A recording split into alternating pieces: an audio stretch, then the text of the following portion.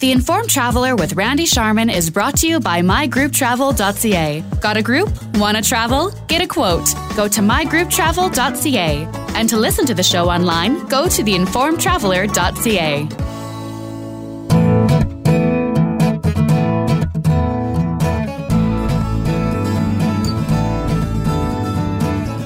You're listening to the Informed Traveler radio show, and we start our show this week replaying one of our interviews from the past year with the General Manager of Esurance, Saskia Matheson, talking about whether or not you need to have someone check on your home while you're on vacation, and the answer is even more important during the winter months, so we thought we'd play that interview for you, and here it is now. From an insurance standpoint, and this is one question I've always was curious about, and I never really got what I thought was a straight answer, but the one question that comes up, how long can we leave our homes unattended from an insurance point of view before someone has to come check on it?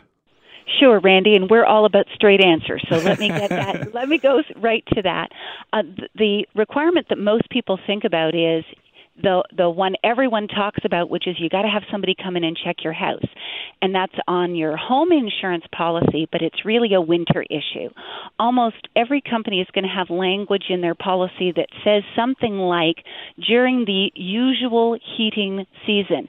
So we're talking about if you're going away in January, you need to have somebody come in and check on your home if you're going to be gone for, usually it's more than 4 days or 3 days, and that's to make sure that the pipes aren't frozen. Mm-hmm. That's really what that's about. Really? But in the summertime, when you're heading out on a road trip, the idea of having somebody come and check on your house is about your safety and your comfort. It isn't about an insurance issue. Oh, see, now I finally know that.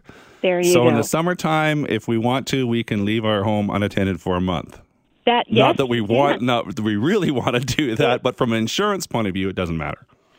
That's right. You want your home to be safe, but from an insurance perspective, there isn't a requirement in the summer to have somebody come in and check it out.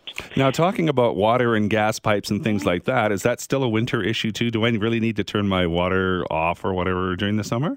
I always advise, here's the big thing, there's the big jobs. Some people get really into it and they turn the main water valve off.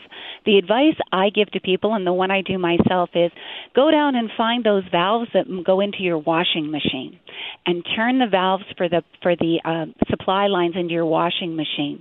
We talk a lot in the news about, there's water damage, there's water issues. The most frequent cause of water damage in home insurance is a pipe that bursts inside the house, whether that's a frozen one in the winter or those pesky supply lines to your washing machine. Really easy to turn the valves off, and now you don't have to worry about it when you go away. So that's the only one that I really have to turn off. I don't have to turn off the whole thing, right? Well, yeah, as I say, there are people who get, they get spooked, and that's what they want to do, and I sure wouldn't tell them they shouldn't do it, but we don't want to make this so much of a big to-do that you never want to leave on vacation. Mm-hmm. Well, and again, we're talking from an insurance point of view, right? Sure, so it's not going to affect your policy. No, not at all. Now, what about vehicles now? Sure. Your vehicle. Well, you're getting ready to go on this great road trip. You want to do the things your mom or your dad always told you to do. Check the oil, make sure the tires are well inflated. Check the spare. This is the one. It's interesting how often then this comes up. You dealt with maybe a flat before. You put the old spare in the back. Make sure your spare's in good shape. Make sure you got the jack and the extra bolt or whatever that goes with it, so that you have that in the event of a problem. And here's a little insurance thought to keep in mind for your road trip. Your car, you've got the coverage that you've got. It's working the same on the road as it is at home. There is an optional coverage. You don't have to have it, and a lot of people choose not to, for what we call loss of use. We put numbers and endorsements and official things on it, but we refer to it as a loss of use cover. It gives you a rental car or a replacement car for a period of time if your vehicle is damaged in a claim and needs to be fixed. Now, as I say, a lot of people don't buy that coverage because maybe there's 2 cars in the family, maybe they could take a bus to work and they don't want to pay for the extra coverage. But imagine you're on a road trip and you're somewhere in Saskatchewan, and no disrespect to Saskatchewan, but you know what it's far from home.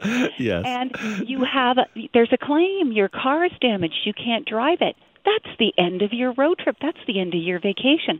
But if you have this loss of use endorsement, you can get a rental car and you're on the road again.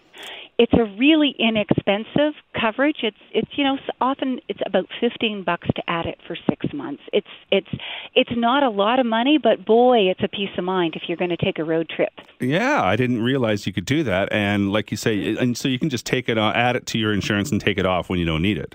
Well, yes, but for that kind of price, we certainly say, put it on for the 6 months, and now you don't have to remember it next time you take a trip. Very true. Great advice. Can we find this advice on your website? Absolutely. Check out esurance.ca, Randy. We have lots of tips for safe driving, for getting your teens on the road, and for how to handle those smart tips for your car insurance. Awesome stuff. Saskia Matheson is the General Manager of eSurance. Again, that website, esurance.ca. Thanks, Saskia. Thanks, Randy. The Informed Traveler with Randy Sharman is brought to you by mygrouptravel.ca. Got a group? Want to travel? Get a quote. Go to mygrouptravel.ca. And to listen to the show online, go to theinformedtraveler.ca.